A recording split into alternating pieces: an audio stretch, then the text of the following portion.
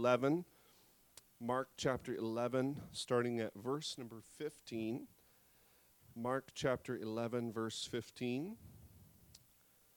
When they arrived back in Jerusalem, Jesus entered the temple and began to drive out the people buying, selling animals for sacrifices. He knocked over the tables of the money changers and the chairs of those selling doves, and he stopped everyone from using the temple as a marketplace. He said to them, "The scriptures declare, my temple will be called a house of prayer for all nations, but you have turned it into a den of thieves."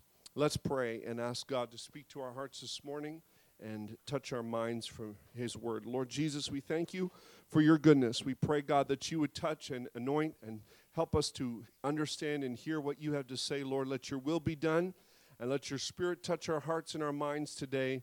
In Jesus' name, amen. You can be seated this morning. This passage of Scripture in Mark tells us the story of Jesus going into the temple and turning over the tables of the money changers. This is a very dramatic scene, a very intense scene. If you've ever watched any of the redoings of the life of Christ on video, it's always a very exciting and energetic scene, and one of great passion as Jesus comes into the table and is flipping tables and turning over tables and opening cages, and doves are flying everywhere, and a very dramatic and passionate scene. And you get a sense of Jesus' passion for the house of God, for the temple. And Jesus says some things that are at face value, we could take it as Jesus really didn't like people selling and buying things inside the temple. It was not a marketplace. It was a place of prayer. And so, in one sense, that is exactly what Jesus is saying. But there's another dynamic to the words of Jesus and the reason why he did what he did. Amaris, if you could throw that picture of that PowerPoint up for me this morning, it'll help illustrate some of what I'm saying. Jesus' experience in the temple was Herod's temple. If you look at Jewish history, the temple was first built by Solomon many, many years before. That temple was destroyed, and then it was rebuilt by Jewish leaders who returned back to Jesus' day. And that temple was desecrated or damaged or left into disrepair. And so Herod came along and restored or built up and became a better temple than what it was before. It was a beautiful edifice, one of the larger construction efforts of the first century. Josephus, a Jewish historian, records that Herod was interested in perpetuating his name through building projects. And so his construction programs were extensive. They were large, and they were paid for by the people, by the taxes. And so his taxes were quite high. And one of his masterpieces of construction and building was this temple in Jerusalem. The old temple, not Solomon's temple, but the one that was rebuilt by Zerubbabel, was replaced by a magnificent edifice. An agreement was made between Herod and the Jewish religious authorities that the sacrificial rituals called offerings were to be continued unabated during the whole entire time of the reconstruction period, and that the construction would be done by the priests themselves. Later the Exodus 30:13 sanctuary shekel was reinstituted to support the temple as a temple tax. So Jesus' temple experience was this beautiful edifice rebuilt and restored by Herod, the king of Judea, the one who was over that area. The court of the Gentiles was an area that you see. Let me see if I can find it here on this thing. The Gentiles' courtyard was somewhere in this vicinity here, and it was also the women's courtyard where the women were allowed to come in. And if you were non-Jewish, you could enter this particular area and you could go. And it was primarily a bazaar. It had vendors selling souvenirs, sacrificial animals, food, as well as currency changers, because there was the Roman money or the Tyrian money, and Jews were not allowed to coin their own money, so they viewed Roman currency as an abomination to the Lord. And as mentioned in the New Testament account of Jesus and the money changers, Jerusalem was packed with Jews who had come for Passover, and many of them had to exchange their money from Roman currency to the temple currency. And so with that came a tax, right? Just like you go to the mall and you want to exchange money from Canadian to another country, you're going to pay a little bit of a fee to have that service done. And so it was in the temple. There was money changers. You would exchange your national currency for the currency that was accepted by the temple. The priests in their white linen robes and tubular hats were everywhere, directing pilgrims and advising them on what kind of sacrifices they would perform. It was said that if you came to the temple without a sacrifice, you could go and buy one from one of the vendors. But oftentimes, what was suspected, and it was later proven to be true, was you would go and buy your spotless lamb. And because lambs are hard to come by, that are without blemish, without spot, without bruise, without defect, you would buy your lamb and you would take it over to the priest, and the priest would take the lamb to be sacrificed and would just basically circle around in the passages behind the vendors, and the lamb would get redeposited back into the marketplace. So, you thought the lamb you purchased was actually going to be sacrificed, but it was just circling back around to where they were selling the other animals. Sometimes the lambs were crippled or lame and were marketed as being whole and were good, but they were just a selling piece. And so there was corruption everywhere in this courtyard. And so you might read what Jesus is saying and say, this is exact. Jesus was just really disgusted by how this kind of unrighteous behavior was happening right in the courtyard of the church, of the temple. The marketplace was where women, children, and Gentiles were allowed to be. The crippled, the lame, the blind, the leper, they were all allowed to be there. In fact, you see here there's some gates. This is the Gate Beautiful. I don't know if you remember the lame man who sat at the Gate Beautiful when Peter and John went up to the temple at the hour of prayer. They met the lame man here at the Gate Beautiful, and he went healed, walking, leaping, and praising God into the area that he was allowed to be in, the court of the Gentiles. And so this is the place where most of the traffic, most of the action happened. And while there was kind of an advertisement that you were allowed to come in if you were a woman, if you were a Jew, if you were a Gentile, if you were a child, there was a common place. There was still a major barrier between you and God. You could not go past the gate of Nicanor. You couldn't go past that gate. You couldn't go any further into the temple. And there was limitations. In fact, if a Gentile was said to have crossed the wrong doorway or go into the wrong area, he could be punished severely with floggings, with whippings for desecrating the temple, because the Jews would have to offer special sacrifice to re-sanctify and re-religify, if that's even a word, the temple and make it viable for service again.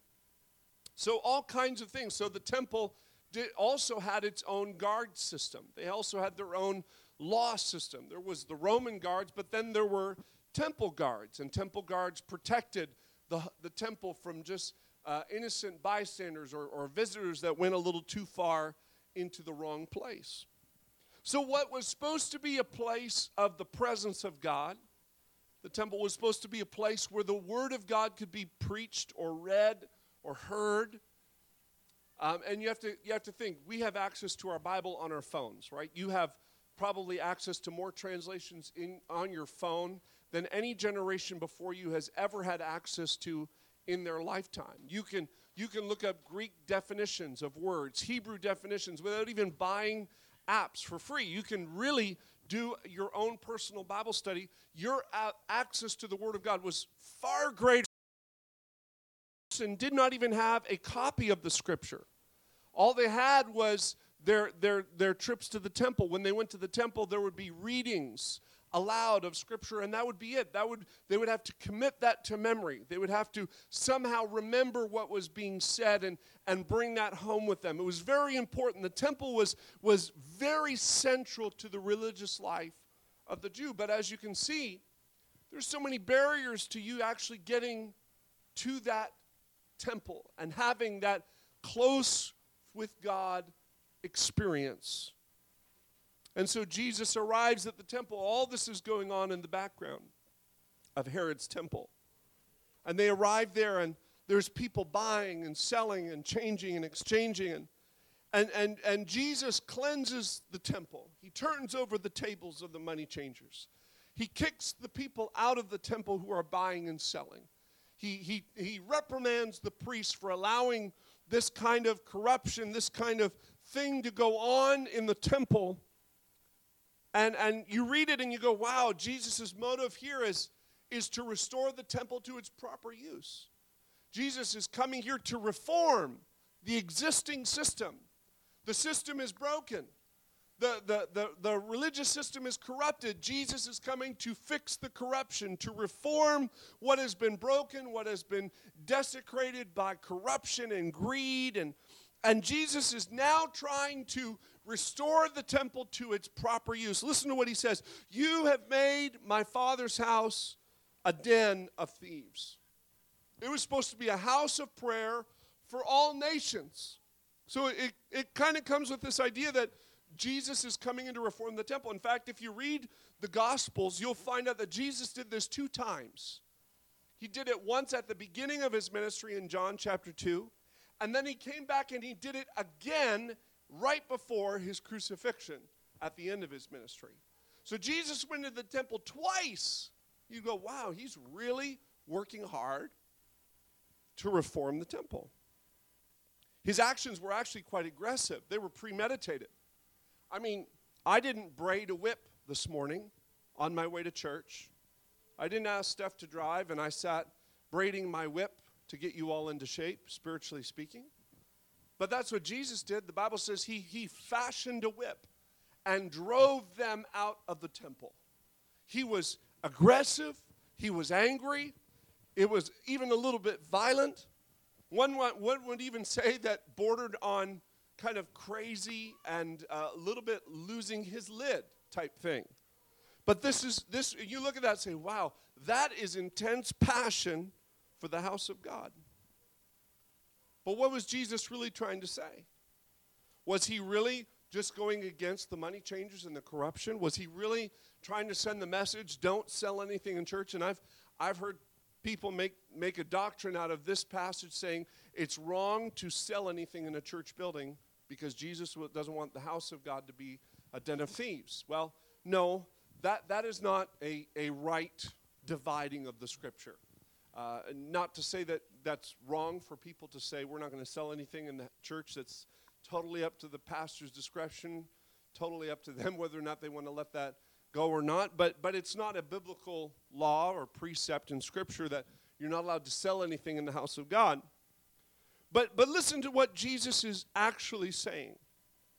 2 things, two phrases stand out. He says, this is supposed to be a house of prayer for all nations. This temple was supposed to be a central location for all nations to be able to come and pray.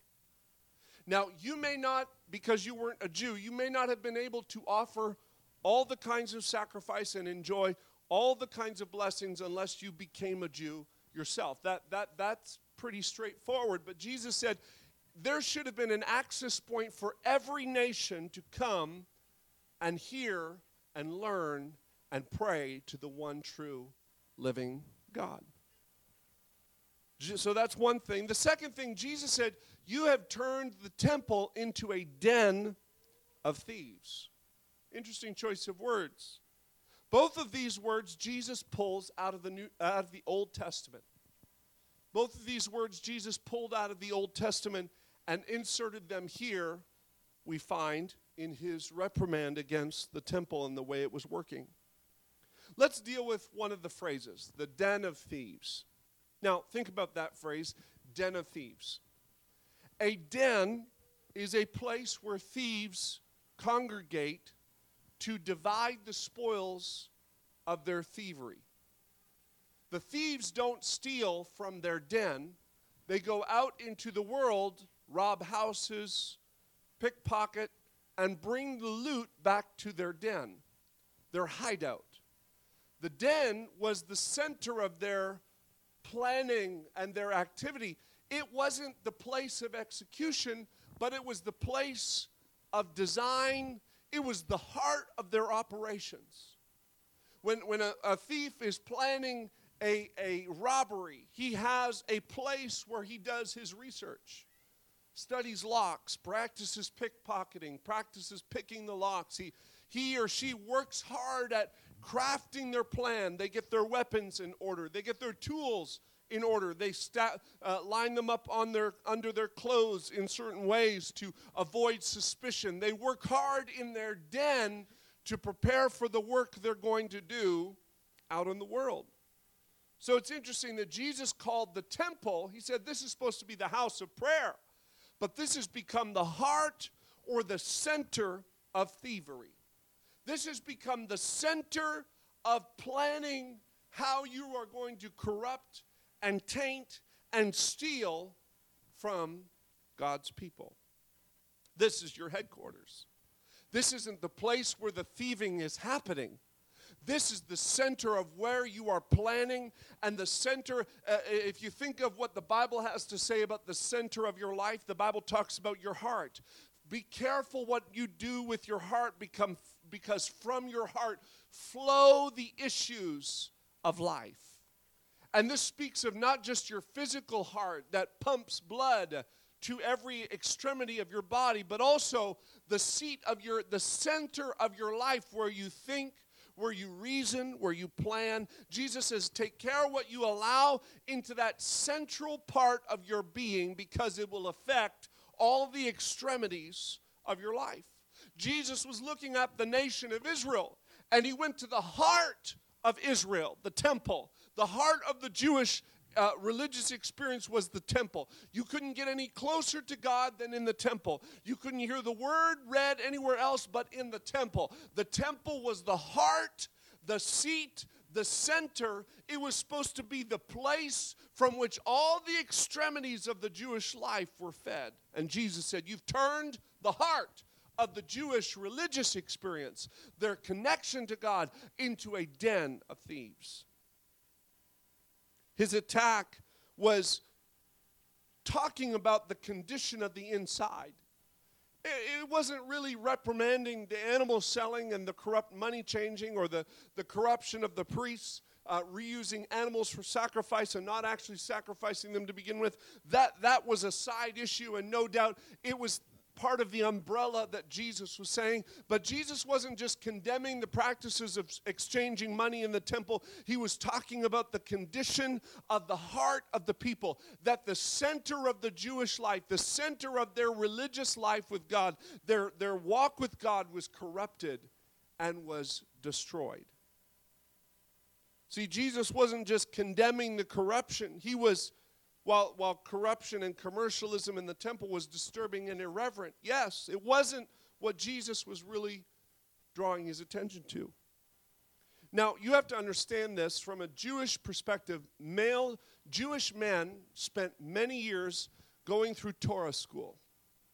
And Torah school, they learned large portions of the Old Testament by heart. Many of them could quote from Ezekiel, Jeremiah, the prophets. They could quote the Psalms. The Jewish male was forced at an early age to go through a number of years of intense learning. And the teachers were so well versed, they would sit there with the boys, and they would cover the boys' hands with honey, cover it with honey. Now, you have to understand, this is not where there was chocolate bars on every street corner. There weren't vending machines everywhere. Honey was a very precious commodity. It was the only dessert, really, that was available at that time. So if you got your hands on honey, you got your hands on something extremely valuable. It was like gold. And so the Jewish scribes and the teachers would cover the children's hand with honey. And while the kids are just mesmerized, licking their hand clean of honey, the rabbi would have them teach and would teach them to memorize the scripture while they're eating their honey. And the rabbi would tell them and usually quote from, there's a psalm and a proverb that talks about how God's word is better, sweeter than the honey and the honeycomb. So while they're licking the honey off their hands, the rabbi is in teaching them to memorize scripture and remember it. And so the Jews had an immense wealth of scripture in their brain, an immense wealth of scriptures. When Jesus says something like den of thieves, 75% of the men in that audience went, I know what Jesus is talking about. Jesus is quoting from the prophet Jeremiah. What did Jeremiah have to say about the den of thieves? This is instant catalog in the Jewish mind. Would go, den of thieves, Jeremiah. What did Jeremiah say about den of thieves? This is what he said. Jeremiah said, but don't be fooled by those who promise you safety simply because the Lord's temple is here. This is what Jeremiah said many, many years before Jesus. They chant, the Lord's temple is here. The Lord's temple is here, right? It's the heart of the Jewish life. Where God's presence is here. We've got the temple. We are set. God, nobody can touch Israel because the temple is here. The Lord says, but I will be merciful only if you stop your evil thoughts and deeds and start treating each other with justice. Don't get so excited that the temple is here, because if the temple is there but your heart is still evil, I'm going to judge you on the contents of your heart, not on the external edifice you call the temple. Jeremiah continues in chapter 7, verse 9. He says, do you really think you can steal, murder, commit adultery, lie, burn incense to false gods, and all those other new gods that you have, and then come here to my temple and stand before me and chant, we are safe, we've got the temple, only to go right back to doing your evil deeds once again? Jeremiah said in verse 11, he says, don't you yourselves admit that this temple which bears my name has become a den of thieves? Surely I see all the evil going on here. I, the Lord, have spoken. Jeremiah was reprimanding the nation while they had the beautiful edifice with the court of the Gentiles, with the gold trim on the outside of the temple and the pillars, Boaz and Jachin standing strong on the outside of the temple, those beautiful pillars that represented the strength and the formidable power of God and the everlasting covenant he makes with Abraham. Those things, those visuals were stunning and awe-inspiring, and the tapestries woven in the walls and the carvings of the angels, the cherubims on the curtains, and the golden cherubims that overhang the mercy seat. All of these beautiful things that were part of the temple. Jeremiah says, don't get deceived by the fact that you have a temple when inside your heart is filled with corruption. The temple has just become the center of your evil deeds. The temple that bears my name has become a den of thieves. Jeremiah continues in verse 21 of chapter 7. He says, this is what the Lord of heaven's armies, the God of Israel, says. Take your burnt offerings and your other sacrifices and eat them yourself. That'd be like saying to us, you know what, guys? Thanks for singing all those nice songs this morning, but why don't you just take out my name from all those songs and put your own name in it? Sing to yourself. I don't want to hear it. Eat your own worship. Because in reality, you're not worshiping me, you're worshiping yourself. So don't pretend. Just be honest about it. Come to church and sing about yourself. Come to temple and eat your own sacrifice. Eat the fat of the lamb. Eat the burnt offering yourself. Don't give it to me. Don't pretend to give me the offering. Just give it to yourself. You know, instead of signing that check over to God and saying, oh, God, I'm going to give you my offering, just go buy yourself a nice lunch somewhere. Just go eat your own worship. That's what he was saying.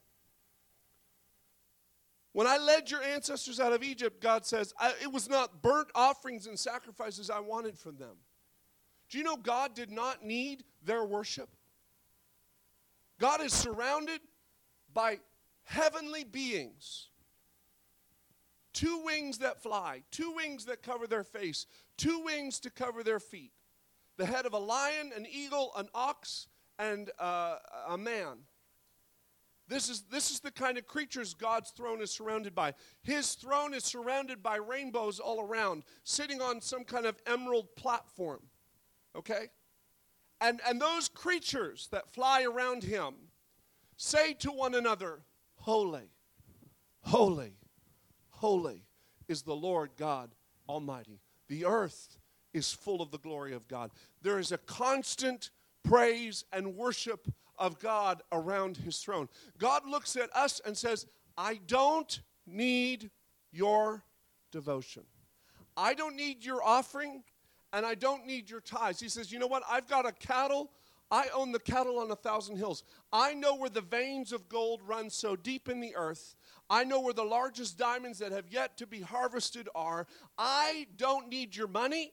I don't need your singing. While it's nice, and he loves it, and he wants it, he doesn't need it. It's not for him. Why did he call it the den of thieves? Who were they stealing from? Well, they weren't stealing from God. If worship is not about, really, worship doesn't give anything to God. You're not adding to his worship account. If you can get really, this is just my Marvel Universe rant, okay? I have nothing really against Marvel Universe, but there's just, this idea that the more the people love the superhero, the more popular and more powerful they become, right? And some superheroes thrive on that praise and worship sense that comes to them, and they get more powerful the more followers they have. And, there's all this kind of thing where they need the fan base to support their work and their effort. Not like that with God. The Bible says that God is self-sufficient. He is the only thing in the world that is self-sufficient. You are not self-sufficient. You relied on the power company to turn your lights on this morning. If you think you're self-sufficient, let's just cut the power for a few days and see how unself-sufficient you really are. You are not self-sufficient. Each one of you has a boss. For those of you that grew up saying, I can't wait to get out of the house and be my own boss, and then you get into the real world and realize that nobody is actually their own boss, that everybody has a boss, right? And so you learn that authority was actually something that was probably just a fact of life, and you better get used to it and just start liking it and learn how to operate in it, right? But God is the only one who is self-sufficient. Nothing is added to his account when you worship him. So what is the point of worship? The point of offering sacrifices to God wasn't because God wanted to smell the smell of burning animal flesh. It was so that the people could have something to devote themselves to. See, God created me to need to worship him. I need to worship God. God doesn't need my worship, but I need to worship him. I need to acknowledge who he is. I have a need to recognize him as my creator. I have a need to look to him for direction, counsel, guidance, protection, direction. I need God. I need to worship him. So the thief I'm stealing from, I'm the thief, and if I'm being the thief, I'm really stealing from myself. I'm robbing myself of a relationship with God. God says, it wasn't burnt offerings that are required of them. All I wanted for them was to obey me, and that I would be their God and they would be my people, and I would lead them, and everything would be well. I would guide them, I would direct them. And before you get your brain in a knot trying to think of that, just remember that when you bought your Apple iPad for the first time, or your new smartphone, you didn't go to the dictionary to figure out how to use it. You went to the user manual to learn how to use the product that was designed for your benefit. And it is the same with the Word of God. Just like you go to a user manual to find, unless you're one of those rogue types that says, I'm just going to figure it out on my own. I'm kind of like that. So, but oftentimes, after I'm frustrated trying to figure it out on my own, I usually end back up at the user manual, to figure out what troubleshoot here. Help me figure out what I'm doing wrong. What button am I not pressing right? It's the same principle with the Word of God and with life. God's user manual for your life is the Bible. God is the one who created life. He spoke life into existence. He knows how He intended it for it to be created. I saw a funny comic strip once of a daughter coming into her aged father's home, and she was horrified to see him using the new iPad Pro as his chopping board. He was using it to cut up his vegetables. And she was like, Dad, what are you doing here? That was supposed to be for us to have FaceTime conference. He's like, oh, I thought it was a cutting board. I had no idea. He had no idea that the iPad, I just thought it was a nice cutting board. It works great. Because she was like, man, that was an expensive cutting board you just destroyed. He's washing it in the sink, rinsing all the vegetable juice off of it, using it for the unintended. If you want a new cutting board, Dad, I'll go and buy a $19.99 cutting board from the store. Don't use the $3,000 iPad Pro that I just gave you for a cutting board, because that's not what it was intended for. Your life was created by God with immense value and immense power and immense usefulness. And if you don't go to the manual to find out how God intended you to use it, it's like using an iPad for a cutting board. You're really stealing from yourself. When Jesus went into the temple, He saw what was going on, and He says, the problem here isn't that you're changing money in the temple, but that the temple has instead of been a center of prayer for the nations, it is a den, a center of thievery. It is the heart of corruption. Instead of being the heart of everything that is righteous in your life and everything that is good in your life, it is the heart of corruption. And the way it is the heart of corruption is when church, prayer, fasting, and religious activity becomes a substitute for your daily relationship and dependence on God. Because every single one of us can come to church on Sunday, Wednesday, Friday, whatever day is available. We can go to prayer meeting. We can do all of the trappings of church. We all know how to put on the mask, dress the part, look right, but the internal connection with God has been pulled from connectivity. The cord's been pulled from the wall. All the trappings are there. The temple is there. The sacrifice is there, right? Because the Bible says that the reason why we don't worship at the temple of Herod or Solomon is because the Bible says your bodies have now become the temple of the Holy Ghost. God wants to fill you with His Spirit like He filled the temple in the Old Testament. In the Old Testament, the Bible says that when they offered the sacrifices to God and repented, the glory of the Lord came in like a cloud and it filled the house. There was a flame of fire that fell from heaven and landed on the temple, igniting the sacrifice. And on the day of Pentecost, when they were all gathered together in the upper room, after Jesus had died and offered the last blood sacrifice for the sins of man. When the disciples were gathered in the upper room, the Bible says there was a wind that blew into the house, and there was flames of fire that sat on each head of the disciples, signifying that God had transitioned from a temple made with hands to the temple of our bodies. That now God wants to fill your life with His Spirit, that your body will now be the temple. But you can have the right-looking temple and no Spirit governing it on the inside. Proverbs says, trust in the Lord with all your heart. Lean not to your own understanding. In all your ways, acknowledge Him, and He will make straight your paths. Be not wise in your own eyes. Fear the Lord. Turn away from evil. The promise is it will be healing to your flesh, refreshment to your bones. Honor the Lord with your wealth and the first fruits of your produce. Your barns will be filled with plenty. Your vats will be bursting with new wine. My son, do not despise the Lord's discipline or weary of his reproof. For the Lord reproves those he loves, as a father, the son in whom he delights. Jesus doesn't want your temple to be an outward edifice of Christianity, but an inward mess. One that's not devoted, one that doesn't really love the things of God, but just pretends to. You know, when church is over, you go back to the old way of living, the old way of thinking, the old things of doing, and you don't acknowledge God throughout the week. You don't look to him for direction. You don't seek him on a daily basis. Then you can become a den of thieves. Your heart, your body can be no different than the temple of Jesus' day, where it was just a temple. You're just someone who goes to church.